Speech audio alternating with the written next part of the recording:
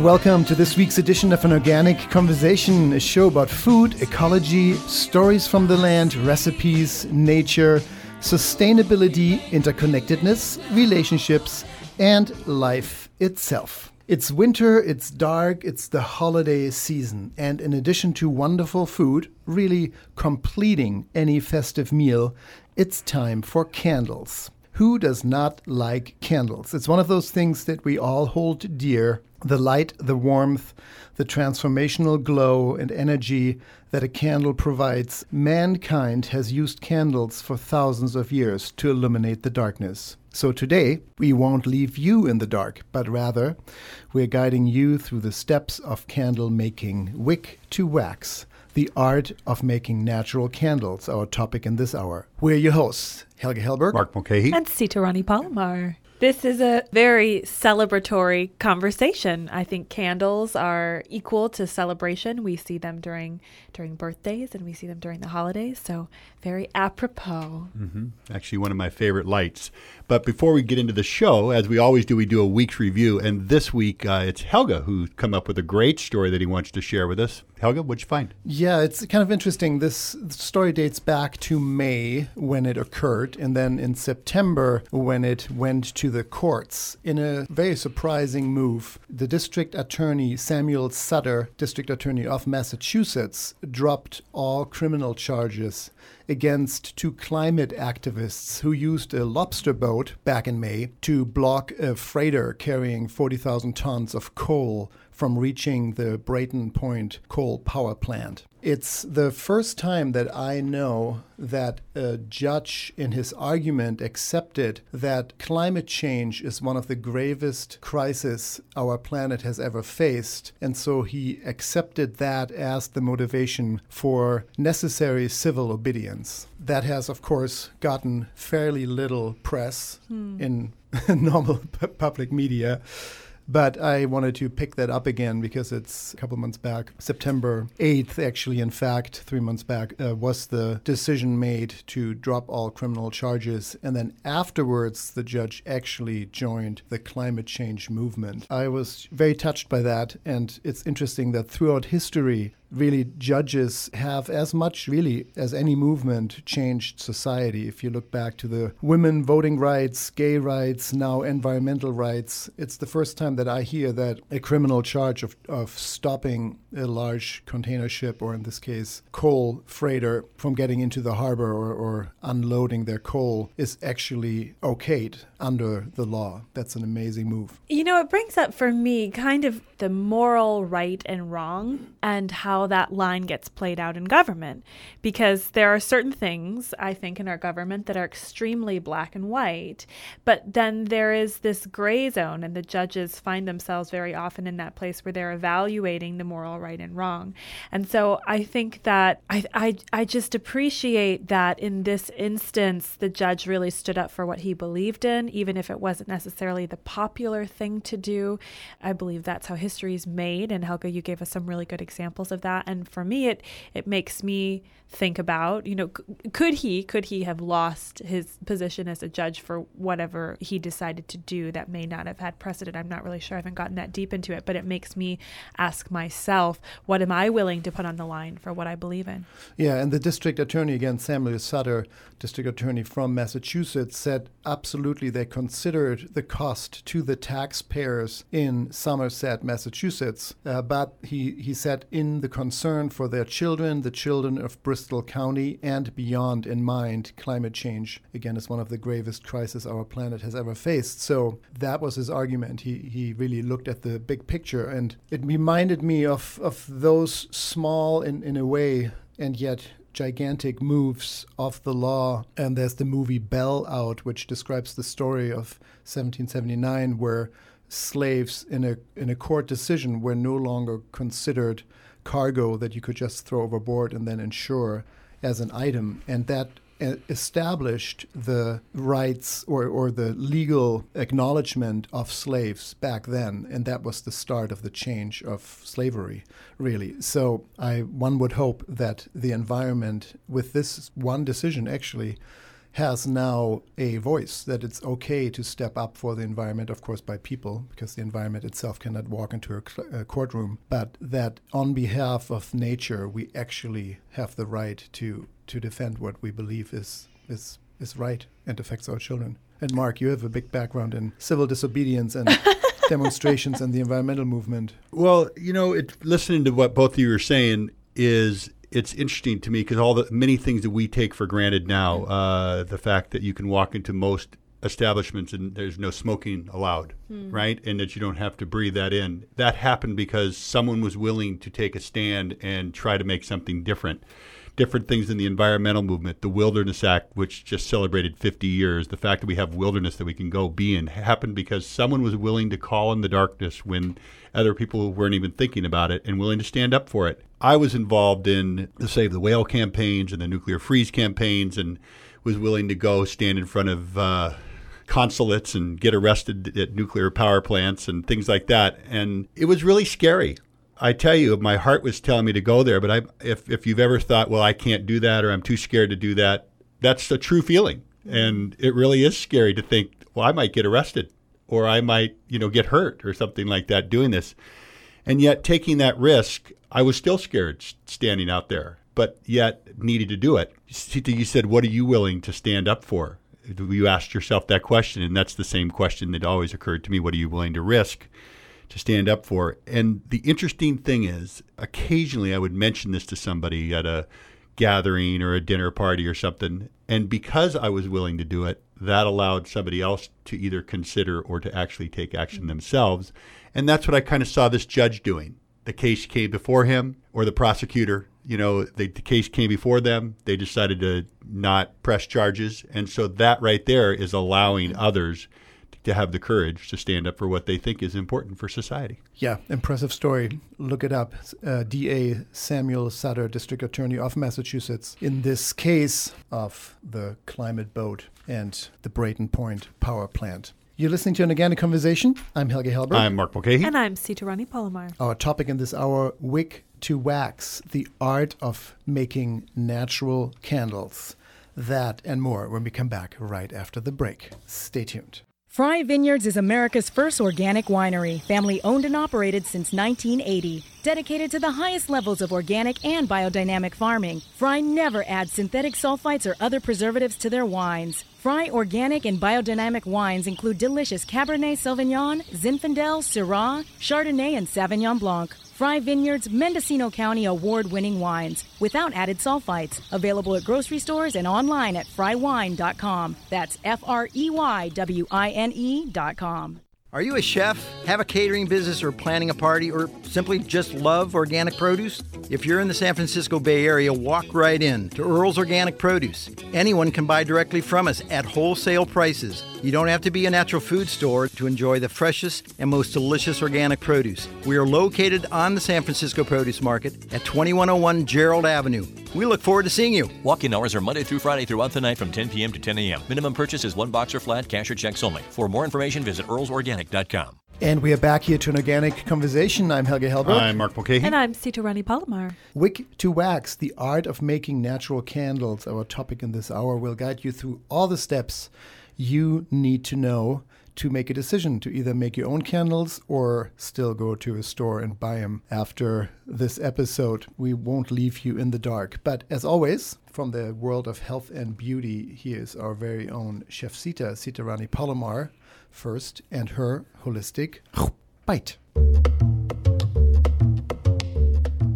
Well, this time of year tends to be a time when we do a lot of cooking and entertaining. And in the midst of all of these things we do, which include a much longer list than the one I just listed, time is really precious. And time is precious in your kitchen as well as space. So today I wanted to talk about how to spend less time prepping and baking for these fantastic holiday meals with a couple of my favorite tips.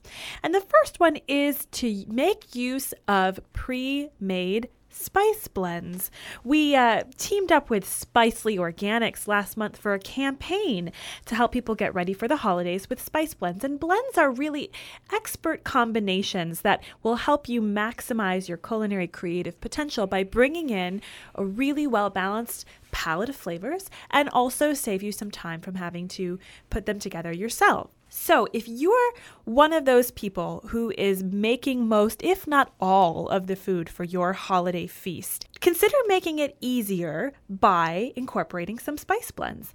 And another tip that I like that really hits this place of helping you make the most of your time is to prepare what you can days in advance. And I want to give you an example. So let's say that your family loves apple pie.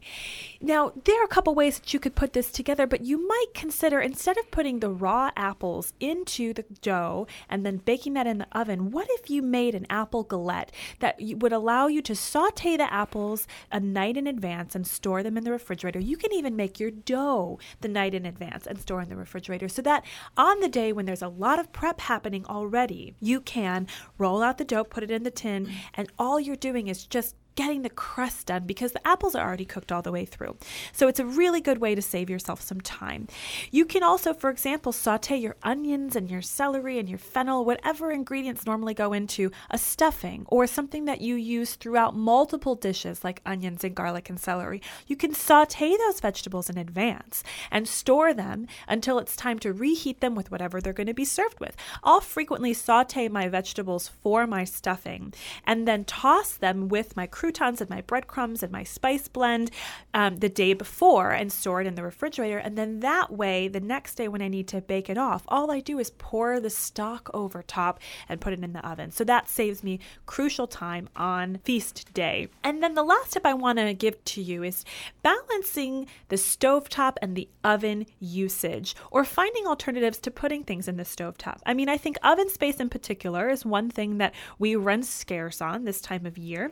And you will eliminate some of the stovetop crowding by the tips that I gave you about cooking things the night before. But the oven, for example, let's say you're cooking off your stuffing and your pie and your vegetable sides and your entree, and all of these things are going into the oven. Well, consider doing some things that don't need to go in the oven. So we have a recipe on our website, anorganicconversation.com, for a pumpkin pie that doesn't need to finish in the oven. Instead of finishing off with eggs to set up, which would require you to bake it in the oven, we use coconut oil so that it can set up and finish in the refrigerator.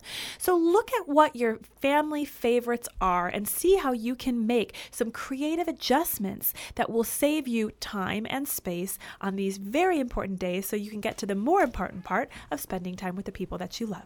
All right, that's that for this week. I love it. I love doing prep before big holidays. It's my favorite way to do things. I don't always do that, of course, like many of us. But those little tips, it makes such a big difference on how you feel the morning you wake up because of that stuff. You don't wake up as anxious about having to prepare something or being in a rush or being in a hurry or that type of thing. It does actually changes the whole mood of the holiday for me. Those are very excellent tips. Yeah, it's so defining. In fact, when you do it, you can actually focus on the celebration of the holiday. I would say that if you have a full day of cooking, there will be a moment, even if you enjoy it, generally speaking, where you stress out, where something didn't come out right, or you forgot something and somebody has to run to the store. I mean, if that's all part of the celebration, then so be it. But you will have a much more focused, relaxed, and enjoyable holiday if half of the stuff is already done. Well, you two bring up a really important point, which is how much time and energy you can save yourself mentally by not waking up with a certain anxiety about how much there is to get done, because you already feel like, oh, the onions are already sauteed and the pie is setting up and I've got my stuffing put together. There are just a lot of ways to make it easier on yourself, and I encourage you to find out which ones work for you. Yeah, and sometimes we hide behind those roles. Not that my mom ever did that, but for her to be in the kitchen all day for specific holidays, I didn't get to see her as a child. I didn't get to play with her. That was my experience of holidays, was her cooking all day. And as fun as that is when you get to lick the spoons and whatever she creates there, but it's nice to have real time and play a game or go for a walk with your parents. So it's not just for us, but really for everyone who's coming. That's true. And if you're planning on making your own candles, thank you, Sita, for that holistic bite. Beautiful as always. If you are planning on making your own candles this holiday season, this is a great time to start and get that out of the way. You're listening to An Organic Conversation. I'm Helge Hellberg. I'm Mark Mulcahy. And I'm Sitarani Palomar. Our topic in this hour is Wick to Wax, the art of making natural candles. And with us today is Lori Nova Andres, the founder, co-owner, and teacher at and of the Nova Studio, who's joining us today from Point Richmond, California. Really the candle whisperer as far as we're concerned, making candles, soaps, and other beautiful things for over a decade. Lori, are you with us? Yes, thank you so much for having me.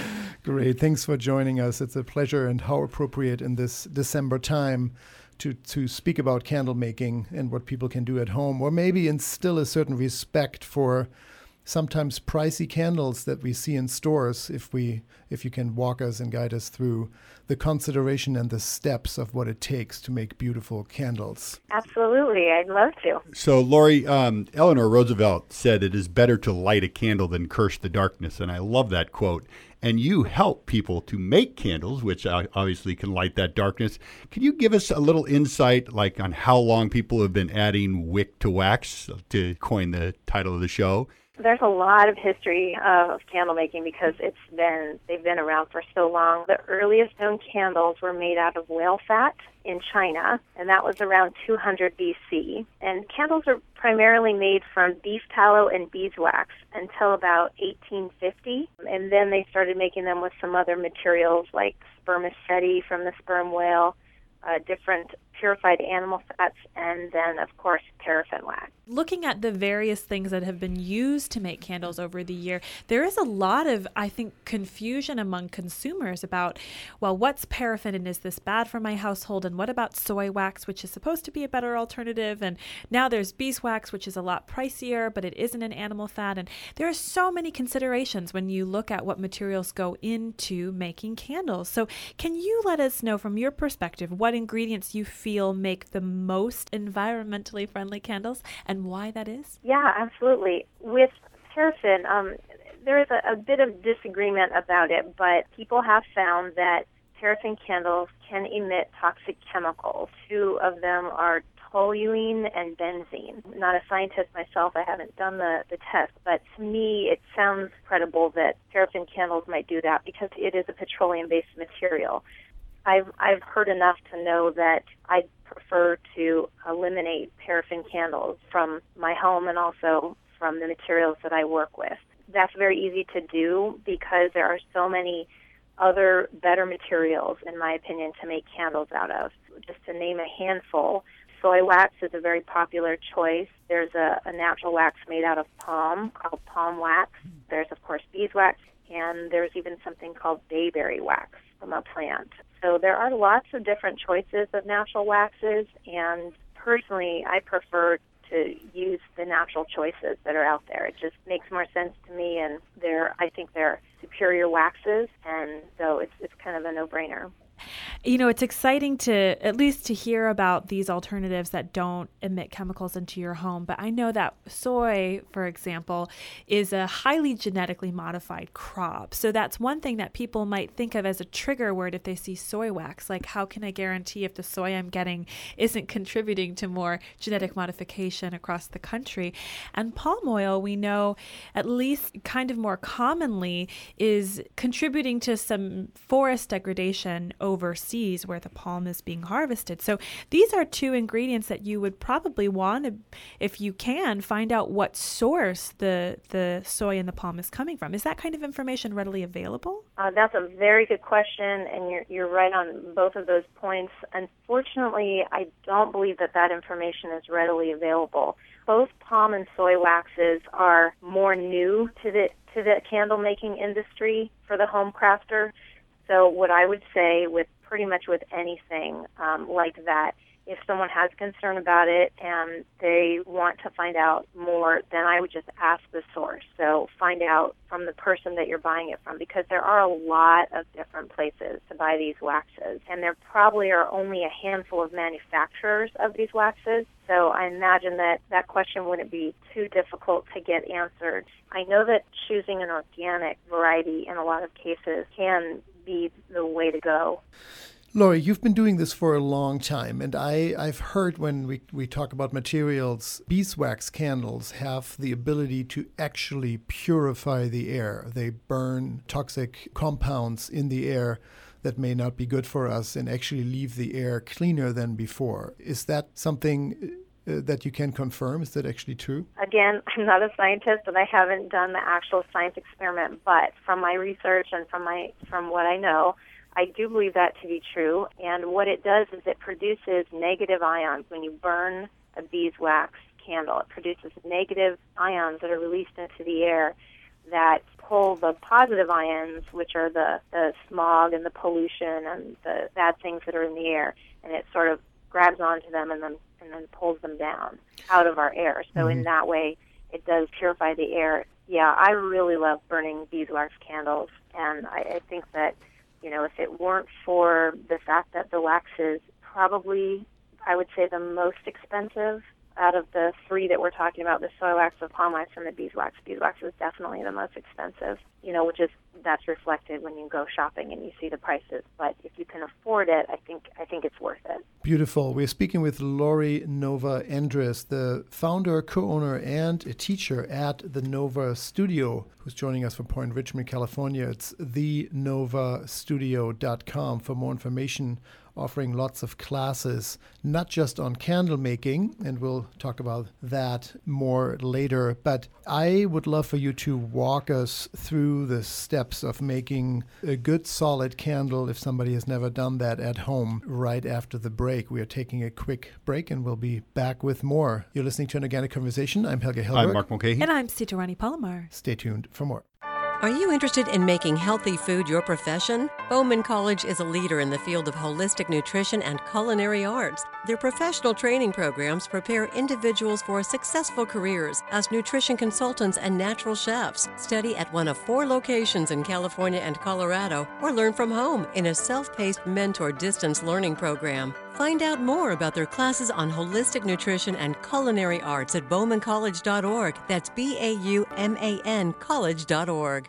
Spicely Organics offers more than 200 different organic spices and dried herbs to choose from. Classics like oregano and cumin, exotics like ají amarillo, and blends like tikka masala. Spicely helps nourish your body while embracing sustainable, eco-friendly, and ethical practices always. Take wellness into your own hands and creativity into your own kitchen. Spicely Organics, teas, spices, and dried herbs at your natural food store and online at spicely.com.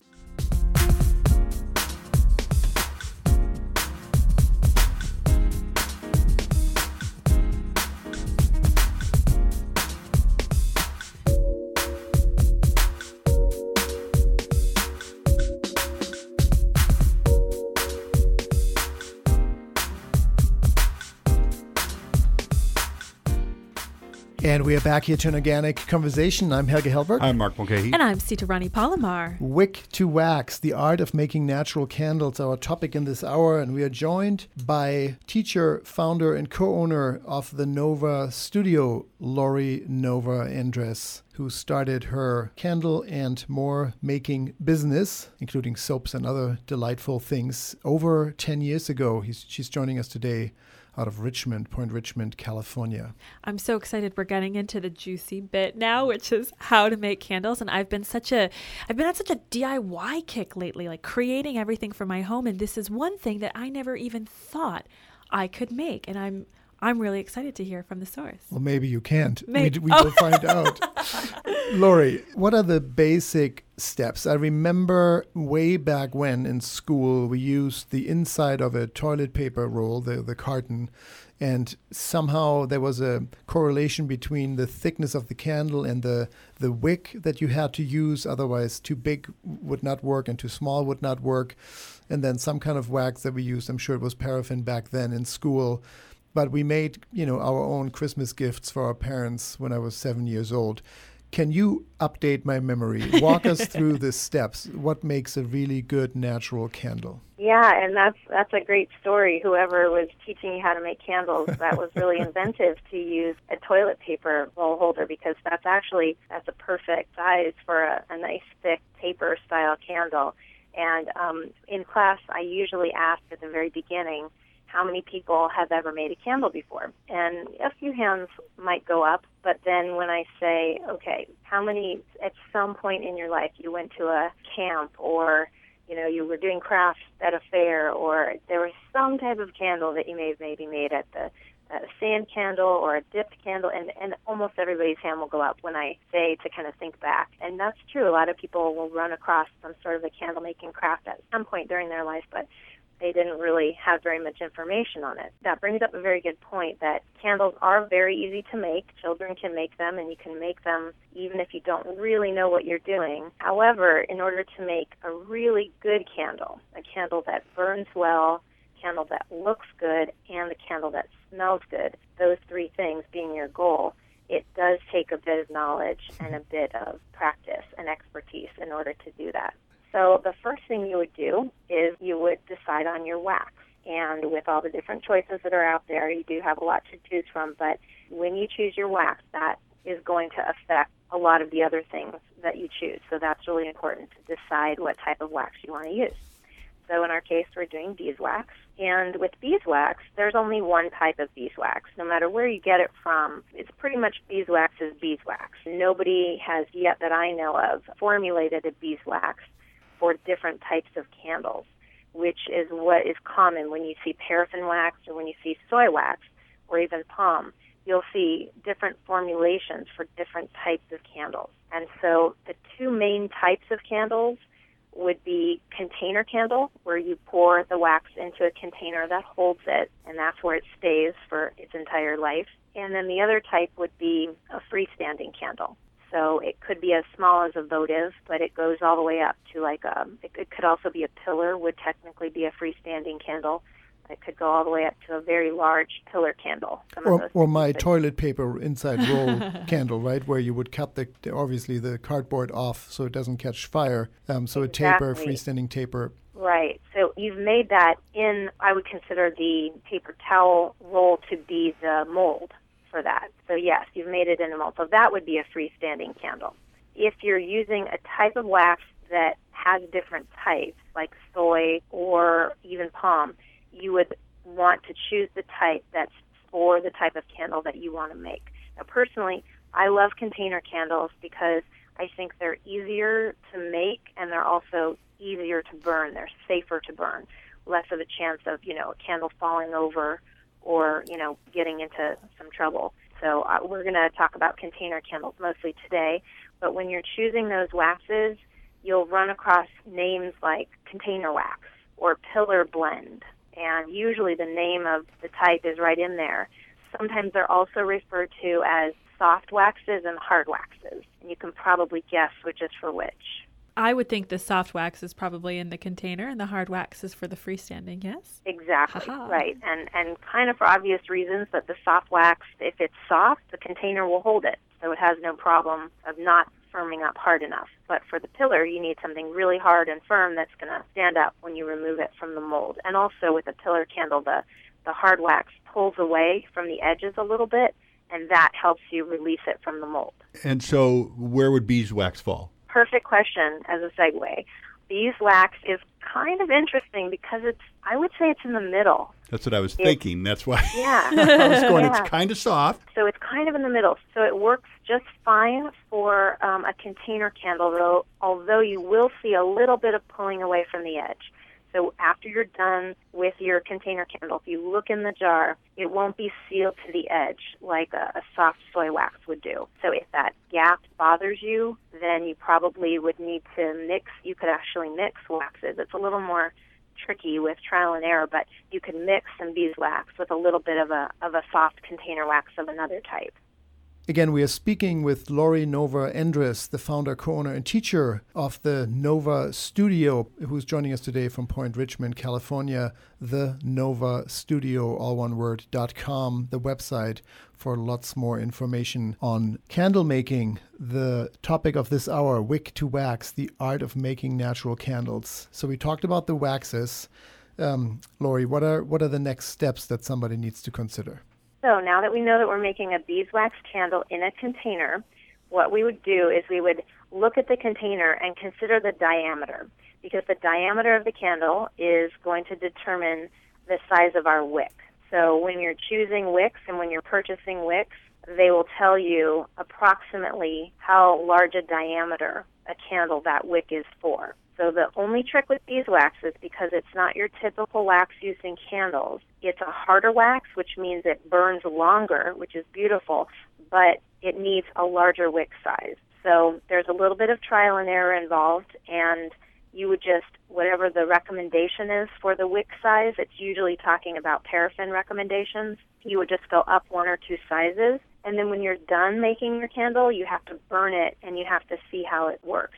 If you have chosen too large of a wick, then your candle will turn to liquid within 45 minutes. The whole thing will be liquid. That's probably too big of a wick, or if your flame is too big. Is there a rule of thumb, Lori, that you have? For example, staying with my toilet paper cardboard inside, which is about 1.5 inches, 2 inches maybe, what would be a number wick that you would use for that? You know, unfortunately, there are so many different types of wicks available. Gotcha. It's hard to give an easy answer to that. Perfect. Because all the different types have different names and different numbers. Great to know. So once you choose a wick for your beeswax candle, depending on the size, if it's paraffin, recommendation go a couple sizes up. How do you get the wick into the wax? So the easiest way for a container candle is that the type of wick you're going to buy is going to be a wick that stands up. It'll have a little metal tab on the bottom of it, and it'll be cored and primed, which means it's a firm wick that's standing up.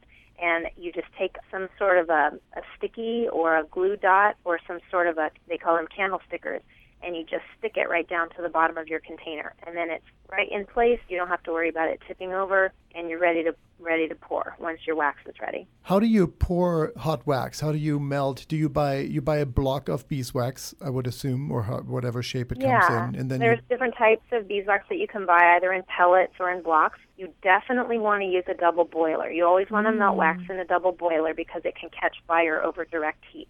You get a double boiler, or you create one just by putting one pot inside of another pot, and you put water in between the two. And then you put your beeswax in the top pot, and you melt it. And there's what's called a recommended pouring temperature. It's different for each wax, but for beeswax, it's about 185 degrees Fahrenheit. So you want to make sure you have a thermometer. You stick your thermometer in there, and you melt it, and you heat it until 185 degrees. If you're not scenting or coloring it, you don't really need to stir it. Once it's melted, it's melted. If you did want to add color and scent, once you reach the pouring temperature, that's the time to add it.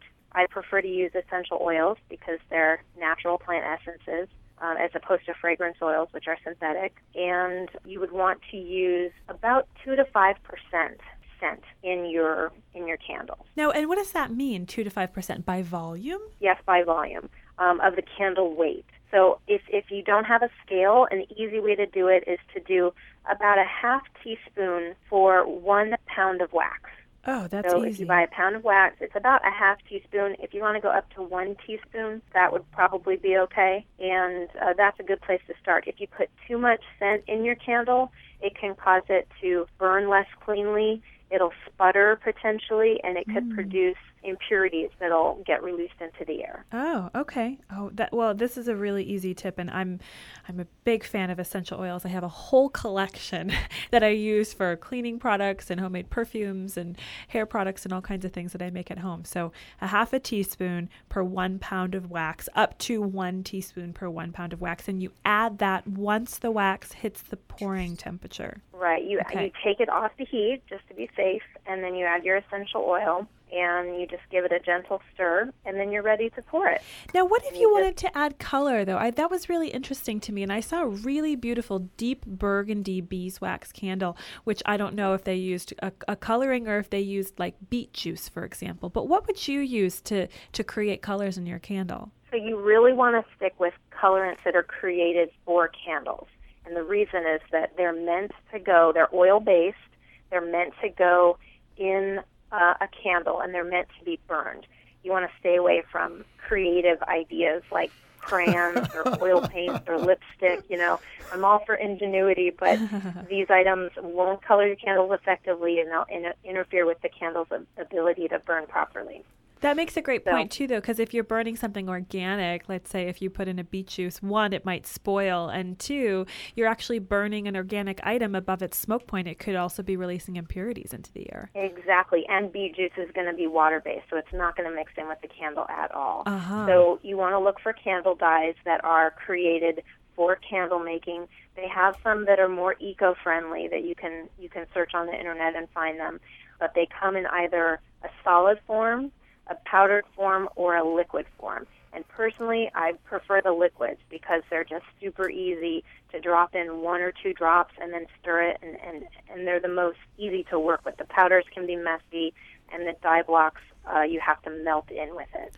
I love that. I love that. Stay away from creativity. That's just so great. That's such a great statement. Just one particular area. Yeah, just of course. I know. This is so exciting for me because, I love those beautiful glass prayer candles.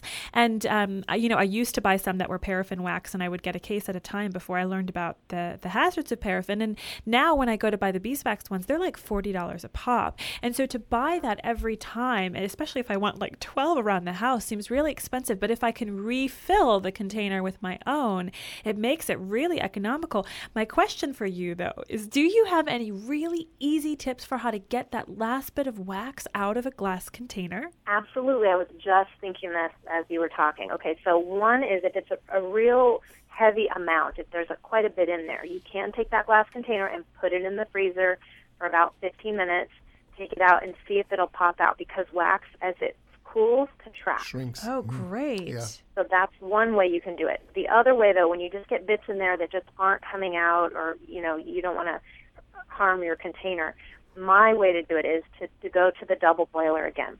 So get a shallow pot, put it on the stove, and put just a couple inches of water in it, and then bring it to a low boil, or just pretty right before that. And you put your container in there, and very carefully, you let it melt, the wax, and then very carefully with a pot holder, you take it out, and then you dump that wax into, you can actually reuse that wax, believe it or not. So you could pour it into a candle pouring pot or your double boiler that you're going to be melting your wax in. That is such a great idea. We had a show where we recommended using, or we're saying this several times actually throughout the year, where it's a stoop container where you use leftovers and you keep freezing them, or your cuttings of vegetables, and after a week or two or a month you have the ingredients for amazing stock.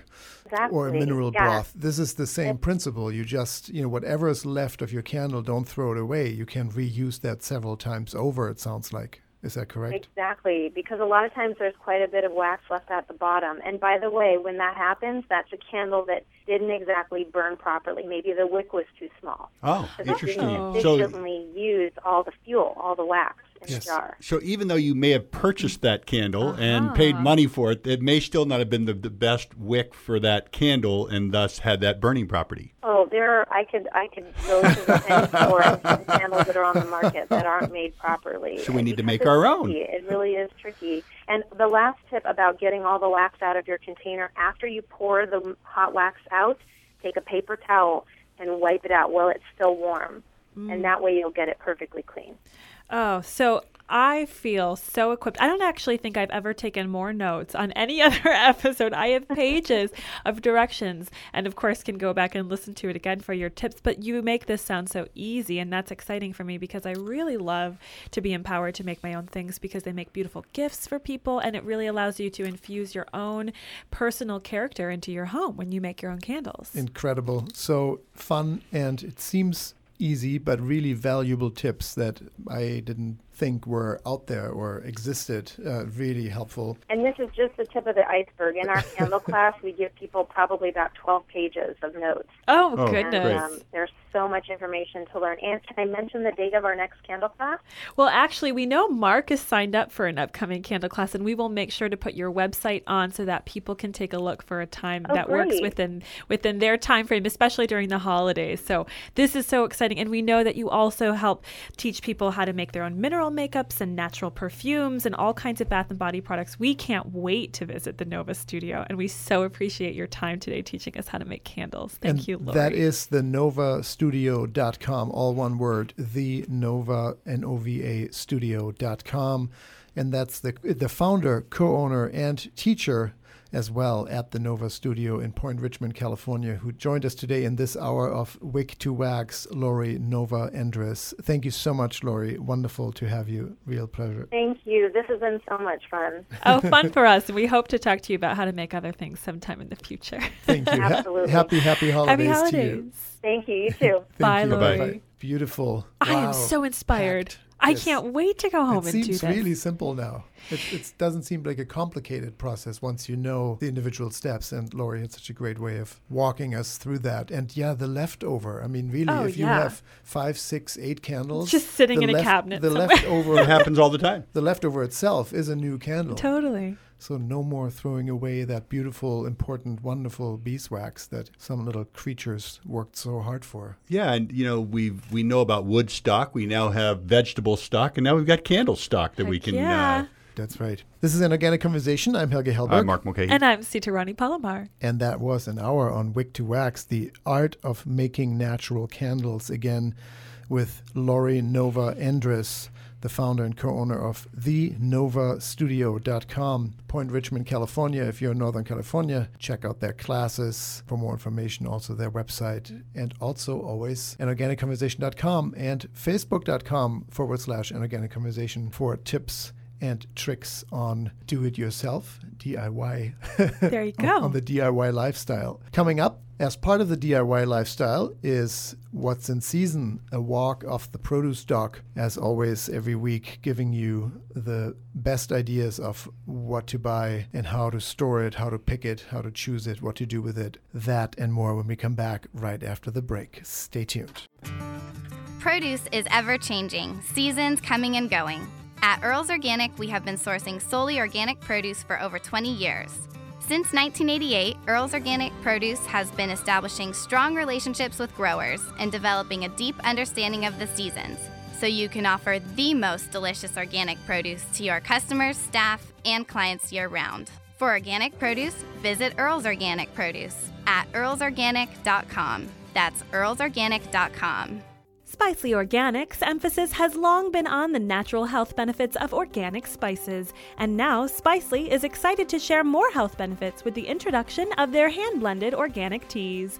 Choose from black, green, white, mate, oolong, pu'er, and herbals blended with their signature spices like vanilla rooibos, sweet turmeric, and honey lavender. Spicely Organics, teas, spices, and dried herbs at your natural food store and online at spicely.com.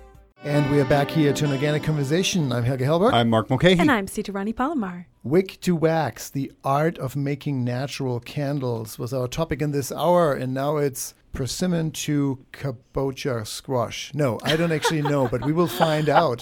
It is December, and this is, of course, the weekly walk of the produce dock. Here's What's in Season.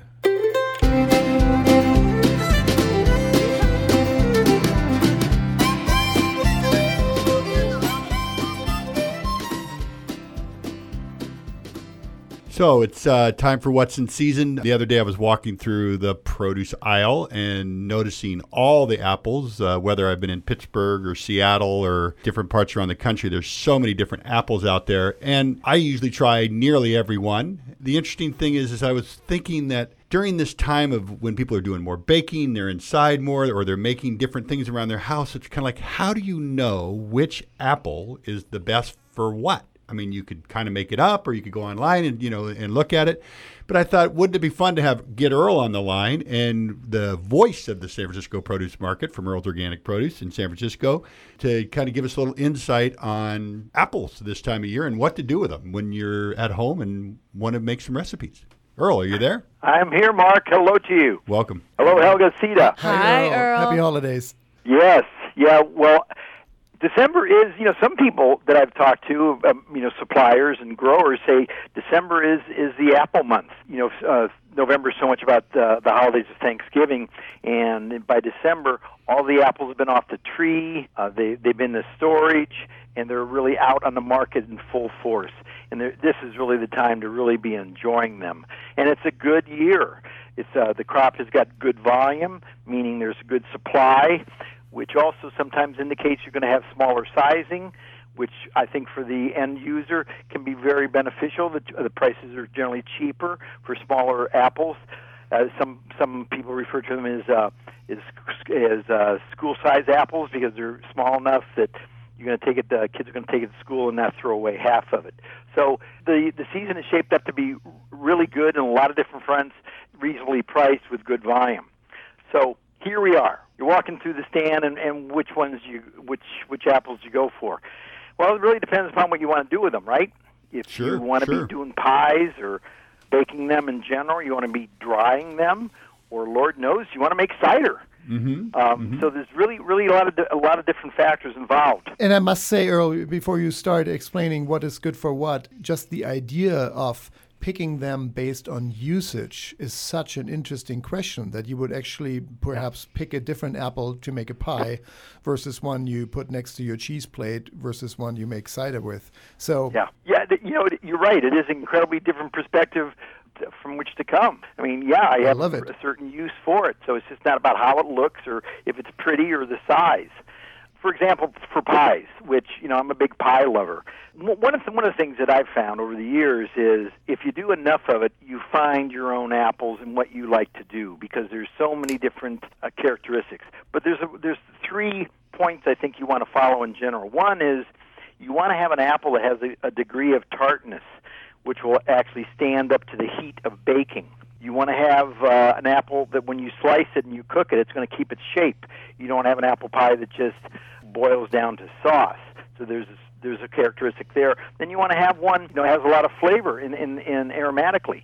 So if you start with that, then it kind of narrows it down a little bit. Some of the pie apples that I love or that we can relate to out here in the West Coast is a Jonathan and a Jonagold. Those are 2 kind of very sweet apples. And then there's a Pippin and the Granny Smith, which is a little more tart. And then there's one that maybe you don't see a lot of. It's called a Rhode Island Greening, which I know that's grown up in Sebastopol, north of San Francisco. So what's really great, too, is that you can combine these. You don't have to make just a straight Golden Delicious or whatever. You can use different apples because together they're going to combine and create a very unique experience for you. So, and also, Earl, some of those, I mean, I've heard, you were saying a firmer apple, but I've actually heard when I've talked to some chefs or pie makers, I should say, that they actually like Gold Delicious, which I wouldn't think would make a great pie, but they like it for its flavor, but they just use it a little bit greener or they don't let it get as ripe when it gets that softness, so they get it when it's right at its firmness. And Jonathan... And the Jonagold, of course, is a derivative of the Gold Delicious. Right. And that's where the mixing a couple different varieties, like a greener apple, like a Granny, with a Jonagold or a Gold Delicious is going to give you that depth of flavor. Another thing to consider is using maybe a lighter touch on the sugar when you're making something like a pie, because sugar is going to mask the characteristics of the flavor of those apples. So if you can get away with it, maybe get a Fuji. Put a couple slices in that pie that'll give that augment on that sweet side. Well, and you can always sweeten it up with a sweetened whipped cream or a a la mode ice cream. Absolutely. And then let the flavors of the apple really come through the apple pie. Absolutely. What about some of the other uses, Earl? Like if you mentioned cider, people sometimes bake apples at home. I was going to just quickly mention a couple that found to be working in the sauce when you want them to break down a little bit more. And that would be like a Braeburn, a Gala, a Golden because it's soft, even a Pink Pearl. Those kind of cook down pretty well. And again, There's different characteristics of a sauce. Some people like it really thin. Some like it with chunks in it. So again, you can kind of play with it and find out your own sweet spot, if you will. On the cider front, there's huge history to cider. That was years ago in the 1700s. That was really what people drank. So a couple of those apples, I'm trying to keep familiar, but the real cider apples are ones that are not even grown anymore. A wine sap, black Arkansas, a Pippin, some of the older varieties called a Roxbury Russet. There's one that I've been reading about. I've only seen it once or twice. I haven't been able to get my hands on it. A Macoun. Yeah, I just had one of those the other day. Was that on the East Coast? Yeah, Mark? Yeah, on the East Coast. Yeah. Yeah, of course, regionality plays a lot in the characteristic and the type of apples that can be grown, and also just the historical reference. The East Coast is where much of the apple industry started. New York is huge on that, so they have some of the older varieties, and also it's just that people have that historic disposition to it, and they want to keep on renewing that. So it's pretty cool to get these old varieties, and also a Cortland. Those have been really found to make great cider. But again, a lot of people talk about mixing apples and kind of forming your own taste about what you have. Everybody's got their different, whether it's tart, whether it's sweet, and again, mixing them, you get all these different varieties. And if you are going to be making something and you buy a big bag full, even though you would normally put your apples probably on a fruit dish or on the counter, you want to put them in the fridge if you're not going to use them for a few days, because in the fridge they'll keep that firmness that you like. They'll hold up longer. It's significant, the difference between keeping them on your counter or in your fridge as far as how long they'll hold up or how quick they ripen. And it probably makes sense to most of our listeners, but sometimes we forget about that. And that could make the difference in a good cider, a good pie, a good baked apple. A great baked apple, because we didn't cover that, and I know we have to wrap this up, is a Rome Beauty. And it's kind of an apple you don't see a lot anymore. But it is out there, and I occasionally see it in the store for a couple weeks a year, and it makes a fantastic baked apple if you're going to bake it. Quick question for you guys. Mark, you said put it in your refrigerator. This time of year, a lot of the places around the country are really cold. Could you put your apples outside, or would you worry about freezing if you're in some of those colder climates? Is there a negative yes effect? And yes, yeah? And it's not a consistent temperature. So even here, just in the San Francisco Bay Area, it could be 60 in the day, and then it could get down to 40 or 35 at night. And so that's going to change that apple because it's going up, contracting and expanding, and then going down and going up and going down. So having that consistent 40 degrees or 36 degrees in your refrigerator is going to give you a more consistent texture. Great tip. And in addition to the Macoun apple, there's also the raccoon out there, and they will enjoy those apples. So I'm not sure if that's a good idea to put anything out right now, because this is animal season. There was a couple things I wanted to mention before we close out. Sure. One is if you really have gotten to enjoy the Honeycrisp apple, which has really come on strong last couple of years. Yes. This is about the last time to do it. They're not a good keeper, and so right around this time of year they start, the volume starts to end, and so looking for Honeycrisp, grab them now. And a couple things, just some of the facts that came up. 2 pounds of apples is pretty much what you want for a 9-inch pie. Well, that's perfect. That's a great tip, Earl. There you go. That's Mr. Pie. He is Mr. Pie. And California's still got some great apples out right now, and my preference is, I think the best Fuji apple is grown in California. You don't have to wait till the Northwest is in production as it is right now. So enjoy those last California Fujis with those Honeycrisp. Wow, there's a world of flavor and texture and behavior in apples out there right now, and this is the time. So thank you, Earl. Really fun. We'll play with that this December. Yes, we will. We'll play with our apples, Earl. Thanks for giving us the tip. Thanks, Earl. Yeah, good talking to you all. Talk to you next week. Bye-bye. Talk to you soon. Bye. And thank you, Mark, too. Great storage tips. That was such a good hour. I'm so infused with the holiday spirit right now. It's Candle making and pie making. DIY apples, DIY candles, DIY. Yes. Well, that was this week's edition of An Organic Conversation. Thanks for tuning in. An Organic Conversation is a proud production of the Organic Media Network. Associate producer, Kristen Ponger. If you missed parts of this show or for any other episode, go to iTunes or anorganicconversation.com. And for more information, health tips, recipes, and your daily dose of inspiration, please follow us on facebook.com/ An Organic Conversation. We are your hosts, Helge Hellberg, Mark Mulcahy, and Sita Rani Palomar. And we'll be back right here, same place, same time, next week. See you then. Bye. Bye-bye.